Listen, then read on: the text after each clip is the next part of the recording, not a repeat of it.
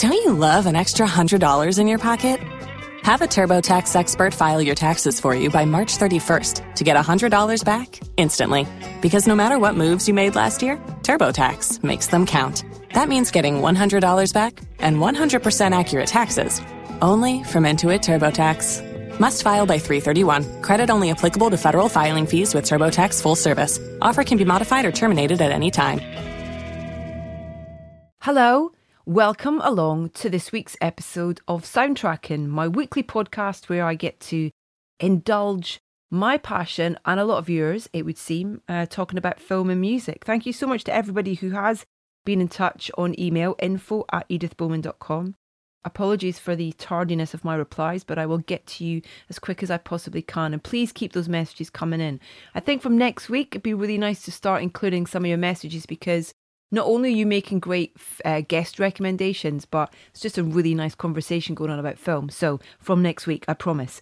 So get those emails in, info@edithbowman.com. But let's crack on with this week's episode, shall we? Because our latest guest on Soundtracking is the man responsible for one of the blockbusting cinematic events of the summer. Colin Trevorrow has played a part in the last 3 Jurassic movies, World, Fallen Kingdom, and now Dominion, which he wrote and directed. I absolutely loved it, as did my son and his mates, because I took them to see it on Saturday for his birthday at The View in Finchley Road in London, which is one of their 91 cinema venues across the UK and Ireland.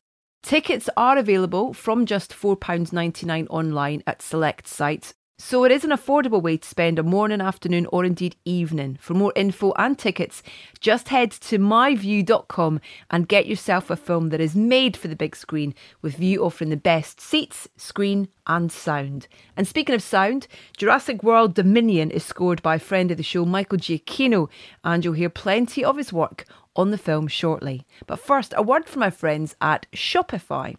Now, one of the many things about Soundtracking that I'm very proud of is that we started it on our own, which gives us incredible freedom. We make all the decisions and there's something empowering about being your own boss. Well, this is something you can do too with Shopify. That, my friends, is the sound of another sale on Shopify, the all-in-one commerce platform to start, run and grow your business. Now, don't worry about not having skills in coding or design or even marketing. It's all in one place and makes it simple for anyone to sell anywhere. Whether you're thinking about creating your first online shop or you're looking to find new customers for your existing business. When you're ready to share your idea with the world, build it on Shopify, which is powering thousands of ideas across the UK. Shopify simplifies selling to anyone, anywhere, from in-person point of sale to online through your website and social media channels like TikTok, Facebook and Instagram. A great example of Shopify's success is Gymshark. Not just about fitness wear, it's created a hugely successful, empowering, inclusive community, which I use regularly with the help of Shopify. Now could be your turn. You could start selling today with Shopify for free. Their support 24/7, helping every step of the way. So what's stopping you? Sign up for a free 14-day trial at shopify.co.uk/sound. That's all lowercase. Shopify.co.uk/sound right now to grow your business. And so to Colin and Jurassic World Dominion. And we'll begin with one of Michael Giacchino's cues from the film Girls Can Alpha Too.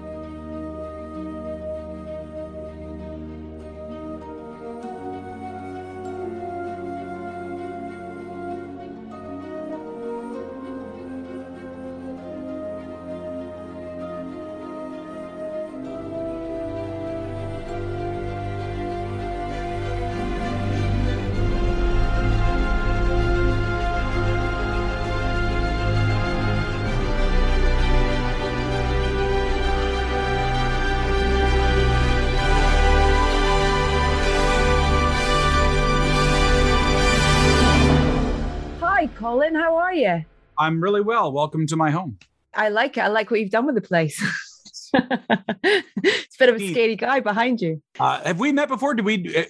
I feel like we did, right? Yeah, we did, and we had a lovely conversation about lots of things. Really, Michael Giacchino being one of them, which was great, and lots of different things. So it's nice to reconnect with you, and thank you for more Jurassic shenanigans, basically. Shenanigans is the word, isn't it? Yeah, totally.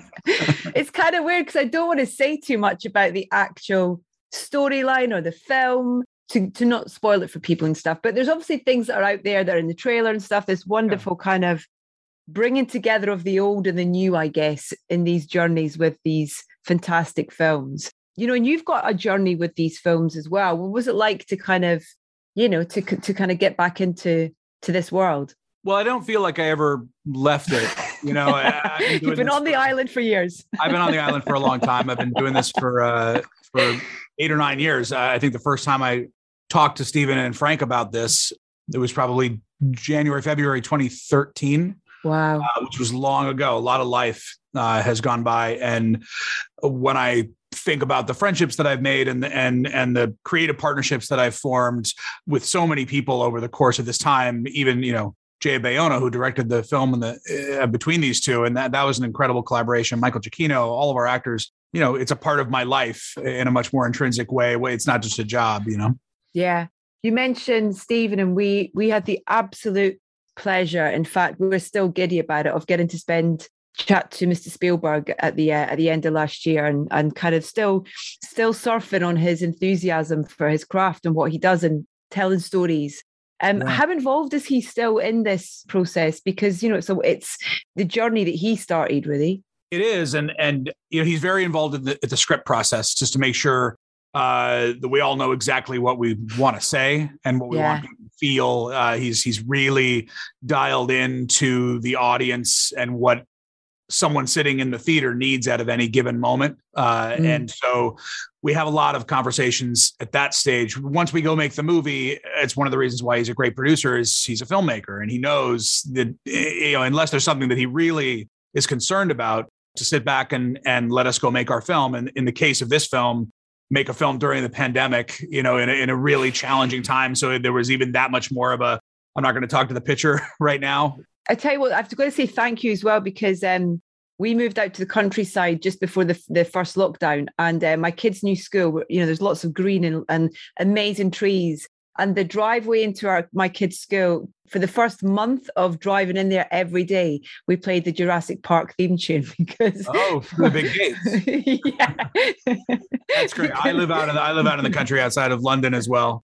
And we also, we should. It feels a little on the nose for our family. It's a really good day. It's a really good start to the day. You're kind of like, oh yeah, I'm ready for anything. It's so good, yeah.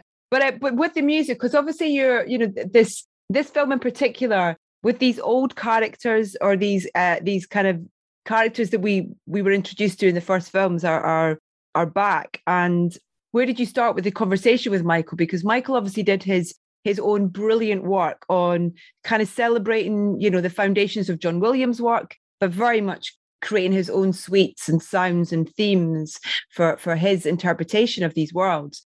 There's some wonderful moments, I think, with the old characters, how they're introduced and how their story develops musically in this film. Yeah, that's a great observation. I like to call them legacy characters as opposed to Thank you. Old. Yeah, old. Sorry, I was trying to think of the right. Jurassic wasn't the right world one. Well, I know none. I mean, like I would argue that Sam Neill and I, being probably 25 years apart, looked like maybe brothers at this point. So he is not old looking at all. But Michael and I share a set of values and priorities when it comes to how I direct the films, the stories that I tell, and then how he writes his score. And we both feel like the most reverent thing to do in most cases is to do something original and to not be constantly dipping into nostalgia. And it's obvious. It's not that it's easy to do, but in some ways it's easy to do. You get to use John Williams' score, which any moment you hear, it's going to conjure up a set of emotions that are extremely deep and powerful to anyone who grew up during that time and saw Jurassic Park as a kid. So we try to use that really sparingly and really thoughtfully. I think all three movies Michael wrote a score that then we watched the film with the score, really knew what our music was going to do in any given moment. And then we found the places to put the theme in so we could just be very, very deliberate and careful. Oh, that's great. I don't know if this was deliberate, and I might just be overthinking it with the legacy characters. But there's one, but particularly with Sam Neill's character, Alan, he has his cue, which has a beautiful way of including that original theme. It's so beautiful. It's kind of like, it's like being cuddled. It's really lovely. It is. Well, and that was when I guess I arguably misspoke, because Michael will weave things in that are so subtle from the score, even in his work before we even do that pass of, well, where else could we really, place it? That's one great example of it, where he recognizes that just hearing two notes, the rest of it right away. And so he'll just in places do two or three notes to make you feel that warm hug and then take it to his new place, which I think is really just deft. Yeah.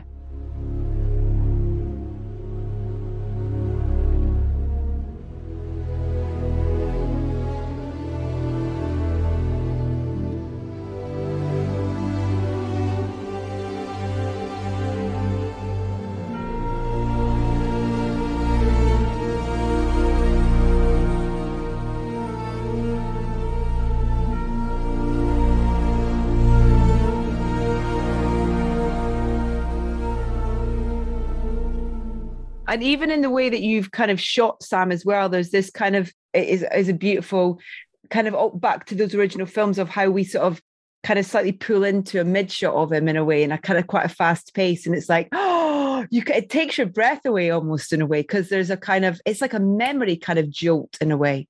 Yeah. Well, I mean, the man can do a close up, and so I really put a lot of care into entrances, and Michael's has that priority too. And every major character in this movie has a very clear entrance. And Ellie, when she gets out of the car and sort of stands up into frame, Grant, we see his boots walking first, and then we see his full body, and then he turns around in a close up into frame.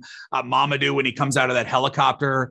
DeWanda has two awesome ones, yeah. But we just used them both. But each of those, to me, and Bryce, when she takes her hood off at the very beginning, which is one of the most complicated lighting things that we did on the whole movie, is getting like light to hit a face under a hood as it comes off. Each one of those has its own musical cue that makes you feel what you feel, and hopefully doesn't make you feel manipulated or led to water, led to the emotion. Like, it lets you have it on your own. Which is a really careful balance, because you could just, there's another version of this where every time one of our legacy characters enters, you hear the yep, I know, I feel it. But Michael is, I think, he's just a little more thoughtful than that.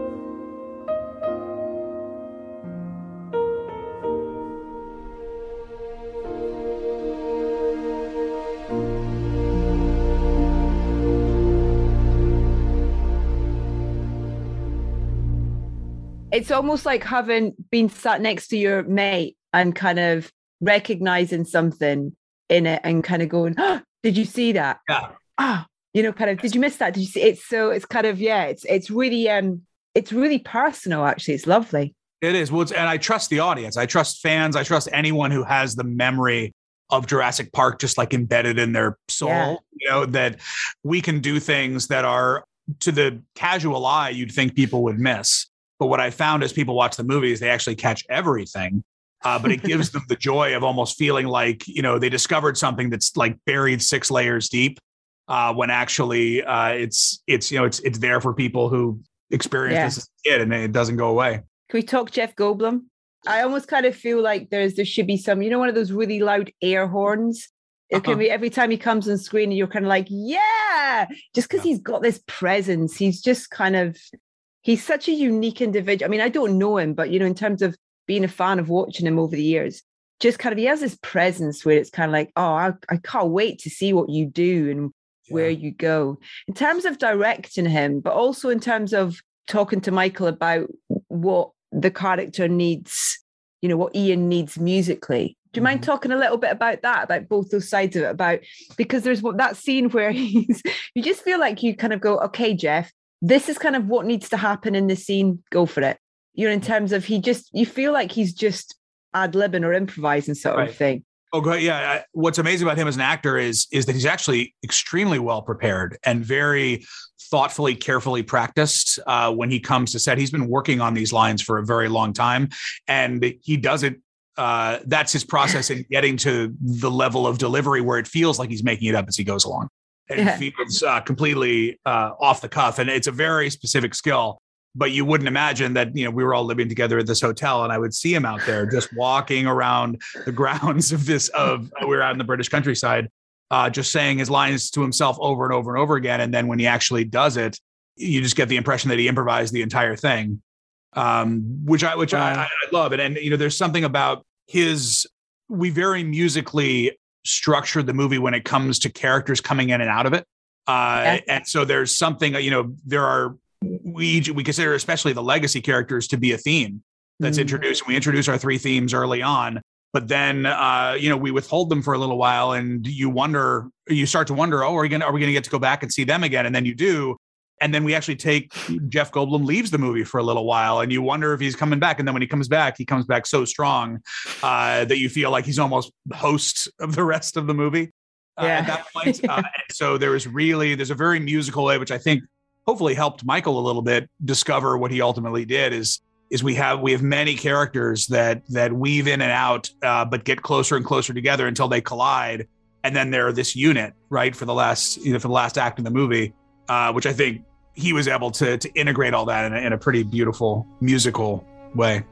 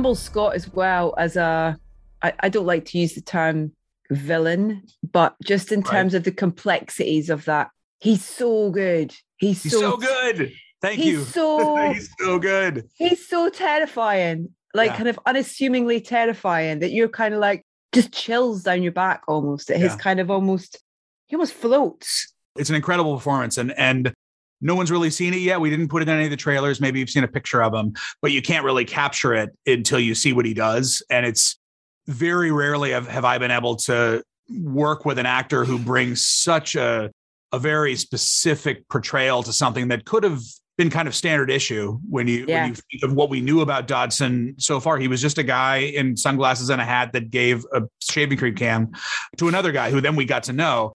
He wasn't really painted with any brush yet. We didn't really know anything about this guy. And so for him to go and figure out, okay, what exactly is the biotech leader of today, who's in a very mercenary way worked his way to the top, but has done so because of his ability to come off as a genius, because his brain is probably firing off in so many different directions at the same time that you imagine, well, this guy must be the one who invented all of this stuff. But in reality, he doesn't invent any of it. He relies on, Dr. Wu and all these other brilliant young people, and then takes all the credit for it. So this theme really formed, especially in the relationship between Mamadou's character and his, where, there's all these brilliant young people who are doing the work and really believe in what's going on at Biosyn. And this guy's up top making some really shady decisions on their behalf. How was the script writing process, in terms of, it's a meaty script. There's a lot going on, and it's so fascinating, and it's so relevant as well. That's what's fantastic about it. Thank you. I hope it's a movie that as people see more, it's made for multiple viewings. It's because that's how these movies are. Like, kids watch them. You've got a kid, they watch them over and over and over again. And especially with a movie like this that, yes, has a lot of adventure and dinosaurs and all the stuff that will have that rewatch value. There's a lot of layers to what's going on in performances like Campbell's, really everybody. And I hope it's the kind of thing that as you see it more, you'll just really be able to breathe it all in. It's a lot of movie. And I think you can probably have a sense that it's everybody realizing this might be our last chance to ever, make a Jurassic movie together. I mean, probably is. And so we all had so much we wanted to say. We were in a moment when we weren't sure if we were going to survive as a planet. And you remember how that felt. We look back on it now and we feel like, we're going to make it. We're going to be okay. But, we got out of it together. And this group of people who made this movie got out of a challenging situation together. And I was just so proud of their willingness, the actors' willingness to put themselves at risk, to be away from their families, to be isolated for, 4 or 5 months together so we could get all of our crew, our UK crew, back to work. UK crews, man. The best in the world. I moved here. So you're never going back. Wander in. I'm not going back. No, I actually do. I do live in the UK and I've been here for 6 years and we're not leaving. My family is here, and a couple personal reasons. My wife is French, so we're close to her family, but working here on Fallen Kingdom and when I was on Star Wars, seeing the level of craftsmanship, of dedication that the UK crew has, the pride in their work. It's so extraordinary that I just decided, let me just make movies here forever. Jurassic World came out in 2015, but you started working on that probably a good couple of years prior to that. I think you said 2013. In terms of the kind of technology as well, that's kind of in that 10-year span for you as a filmmaker and storyteller, particularly with a film like this, I almost kind of feel like it's a James Bond dinosaur film, is how I kind of describe it, because you have these amazing action sequences as well that we know and love from all the Jurassic films. But this is slightly different in terms of the location of part of it, and that's why I'm looking forward to this repeat viewing and stuff, because even just isolating the creation of these beasts and you almost kind of just want to watch that for one viewing and kind of celebrate that and how that's been created. Is it a big change? Is it a big advancement in technology to make that side of things easier for you? Or? Well, kind of too. I mean, the advancements in technology have, in a lot of ways, allowed us to go back to earlier technologies in using more animatronics. Because one of the reasons why I didn't use as many in the first one, and even in the second one, though we did use more, is that there are obviously limitations in that we weren't really able to extend an animatronic into a digital body and have that feel natural. And because of what J.A. Bayona did on his film, he started experimenting with that, and he found ways to push ILM to really perfect it. And so on this one, you'll see, the Giganotosaurus is an animatronic with, in many cases, a digital body extension. So it can move around, it can do things that the animatronic couldn't do. And so by taking off some of those limitations, we were able to make more. And then also we had more resources, so we could make more. And I was, it was just sort of me. I felt like I was just going to the bank every day, asking to have another loan to make more animatronics, but that's part of what filmmaking is. And so that part was exciting. But then, as far as the way the movie moves around the world and goes into these different environments, to me, it was kind of structured after a rock concert or a meal or anything, like in a good show, like, you'll hear a lot of stuff off the new album in the first half, but they'll make sure to like drop a couple hits in the middle, right, of the set. And then like there'll be a great drum solo. You get like, I feel like Bryce Dallas Howard's Scene Underwater is our drum solo. And then when you get to the end, it's just like one after the other, all on the Watchtower. Like, let's go. Like, we're hitting everything. So yeah, it's structured after a concert. That's a great way to describe it. What's your favorite rock concert that you experienced that at? It's so many. I think, I think back to when I was young. Like U2 is really good at building a set list, obviously. Paul Simon's really good at building that kind of set list because he always has new stuff that he's doing when he was still performing. And there would always be great new stuff off the new record that was really interesting, but you all know why we're here, and so there's that great understanding. And I went to I saw Mayer when I was in LA just recently. And I'm a fan, but there was the balance between the new stuff and the stuff everybody came to hear. At a certain point, he was kind of thanking everyone for their patience, which I thought was great. He's like, listen, I get it. I know, but like, we really want to play another new one.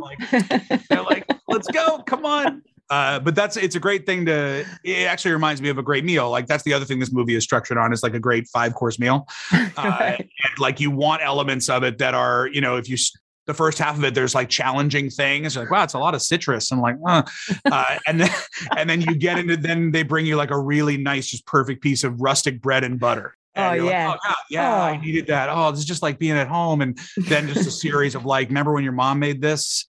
Yeah, you finish on dessert. Always the best. Yeah. I love that. Just go back to Michael and the fact, kind of working across these 3 films that you've been part of. I don't know if it's a conversation you've ever had with them, but is it easier for a composer when they've been through the journey of these 3 films in terms of taking it to the next step and to the next step, but enhancing and bringing certain things with you? It's more of a question for him. I think in my observation of very rarely does a composer do, 3 films and a trilogy of movies. Yeah. It's a very specific opportunity, especially when you have John Williams having done the previous ones. And so it was actually a very specific choice. Initially, I met with John when I was, a child about to direct Jurassic World. And he was doing, he was going to do Star Wars. And I was like, okay, that's cool. And we talked about ways that we could move forward. And I actually felt like, what, the most respectful thing to do is for me to go, find somebody else who I believe in, who's, my generation. And like, we're going to do absolutely the most fiercely original thing that we can do, because that feels respectful. And so I imagine it was a surprise even to him that we didn't use, the themes as much as we did. But when we did it, when we used them, I think they were so effective. And in the middle one, we barely used them at all.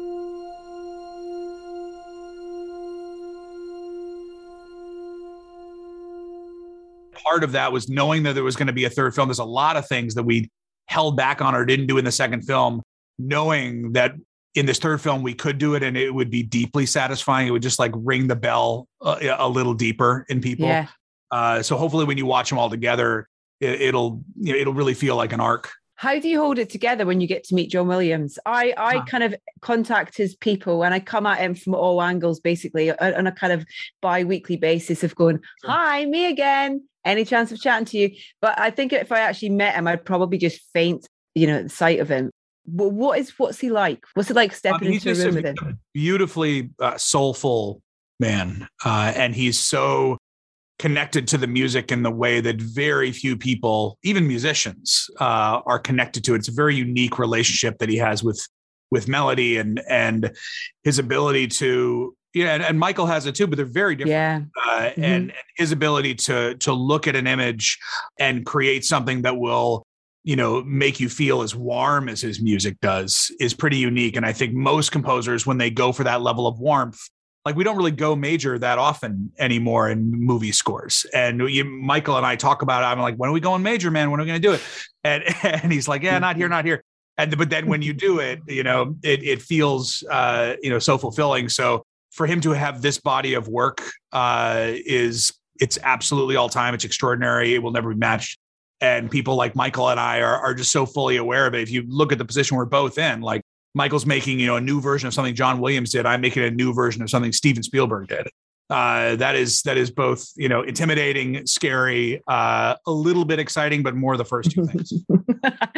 I do think that Michael is kind of like you say, he's the next generation of film fans as Williams, really, because, I've got two boys who are 9 and 13, and so many of his films, whether it be The Incredibles or Up, or even things like with my 13-year-old, Jojo Rabbit, in terms of what he did with that film sort of thing. I think that the variety of what he's able to do, but his connection with melody where it's allowed is just extraordinary and so memorable and so kind of gets into you in the same way that for me, when I watched E.T. and Star Wars for the first time, it's kind of like they're almost in my DNA now in a way. Do you know what I mean? They will never leave. And I think that Michael's work is the same for my kids. I agree. And yet there, the needs of the modern child it's so different. And so to see him be able to adjust to the ways that the movies are different, to the pacing of movies, like he doesn't control that.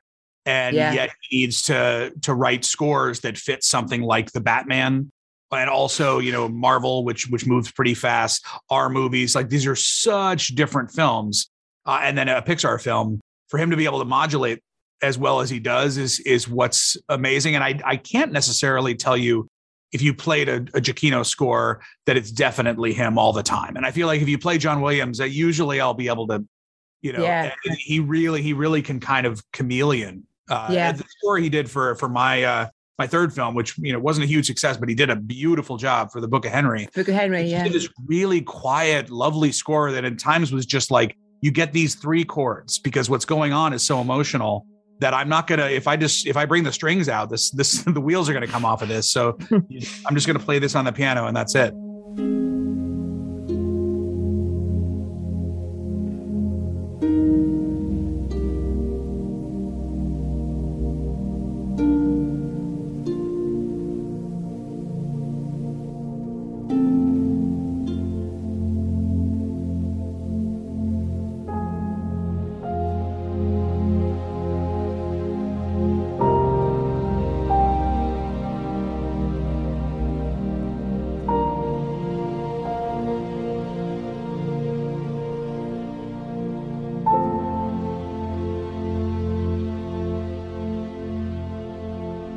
Yeah, I think he's just got the most incredible sensibilities to character and stories, really. He kind of can really read things really well as to what it needs.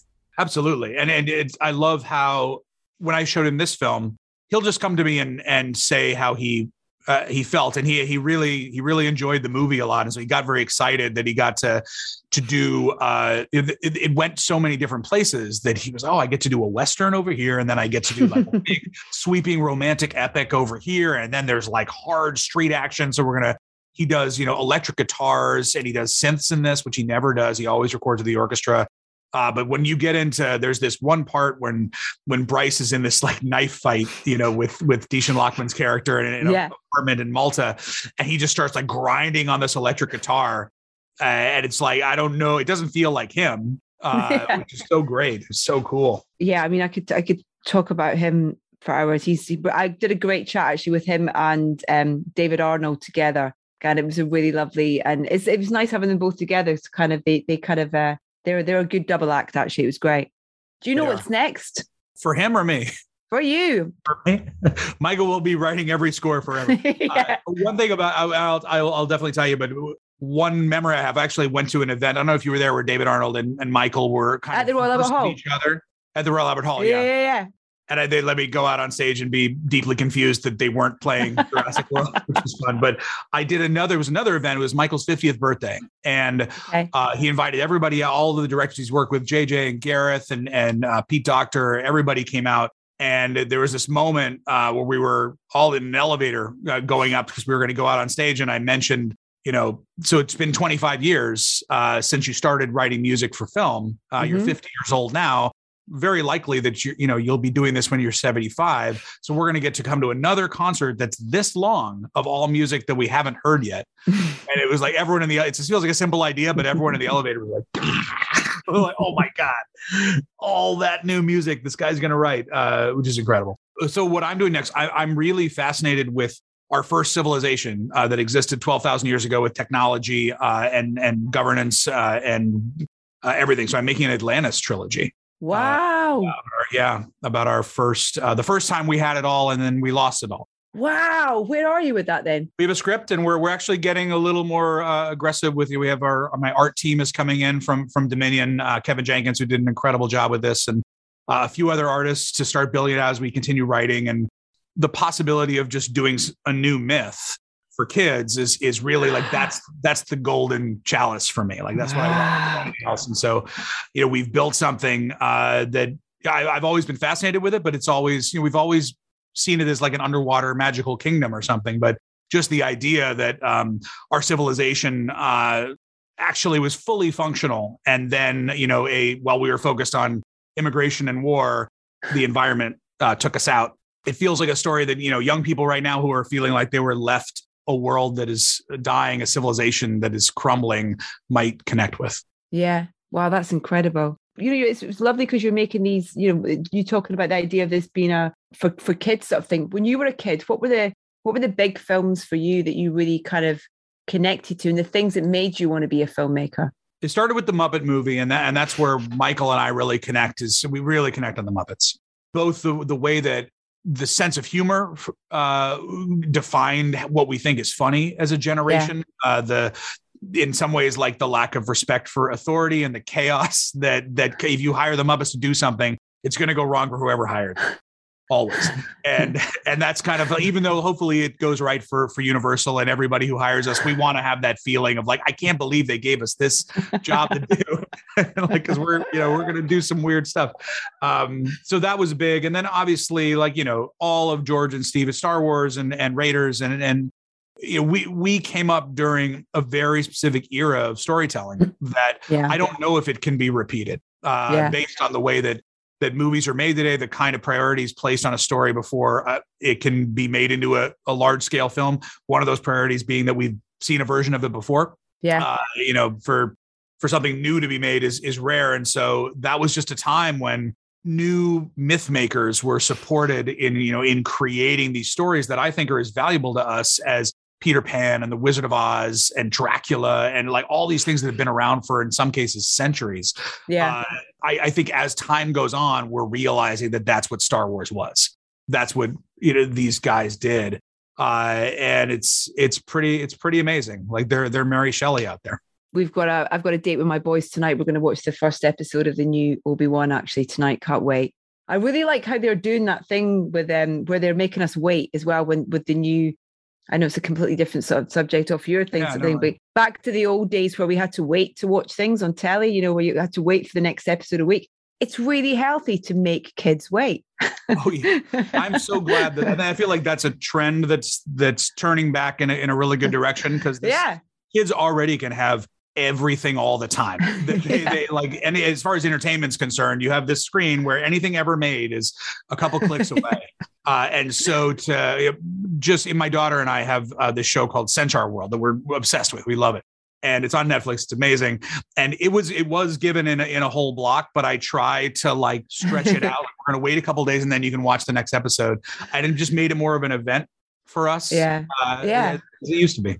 Talking of events, so the last three films, my oldest boy's birthday's on the 10th of June, and the films have all come out around his birthday. And so he's chosen for his 14th birthday on the 10th of June to go with some friends to go and see Jurassic World Dominion. So I love this kind of this hunger to watch your work. It's lovely.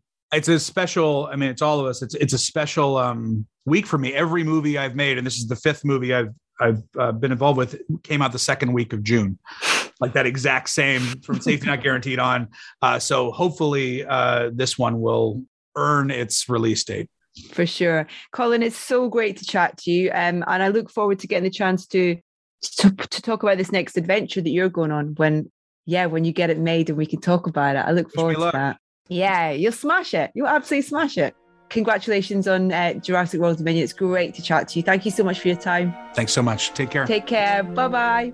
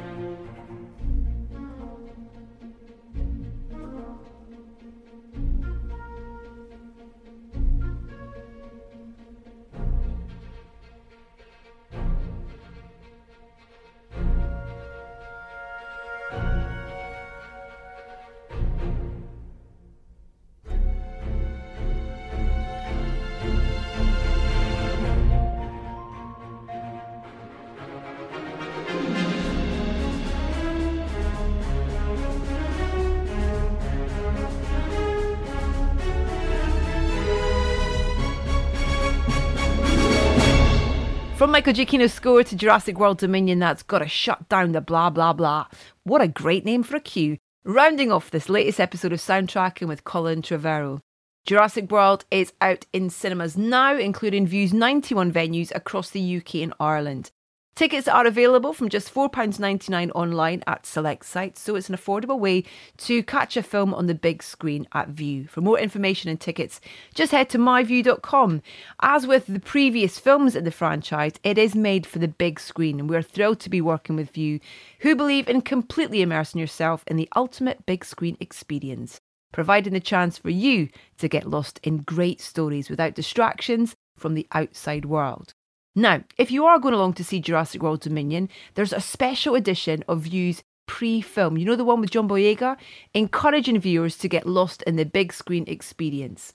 In this special edition, there's several hidden film references, including a few you might spot from the new Jurassic World Dominion film. Now, I was lucky enough to have a go at spotting as many as I could. Maybe you could do the same. My huge thanks again to Colin for taking the time to talk to us. What an absolutely lovely gentleman he is. And if you want to hear my chat with Michael Giacchino, head to edithbowman.com, where you'll also be able to find my conversation with the previous Jurassic director, J.A. Bayona. Follow us on Facebook, Instagram and Twitter. We are at Soundtracking UK. And please do keep spreading the word amongst your friends. It would be lovely if you could leave us a rating and a review as well. Coming up on the podcast, not next week, but the week after, we have the one and only Mr. Baz Luhrmann talking about Elvis. But next week on the show, so excited to share this conversation with you. Likey Lee, an amazing artist, not just in music, she's an actress. She's just an amazing creative individual, I think. And she's worked alongside this brilliant director called Theo Lindqvist. And they have created these visual kind of accompaniments to go with her latest album, I. So next week on the show, I'm joined by Likey Lee and Theo Lindqvist. I very much look forward to the pleasure of your company then.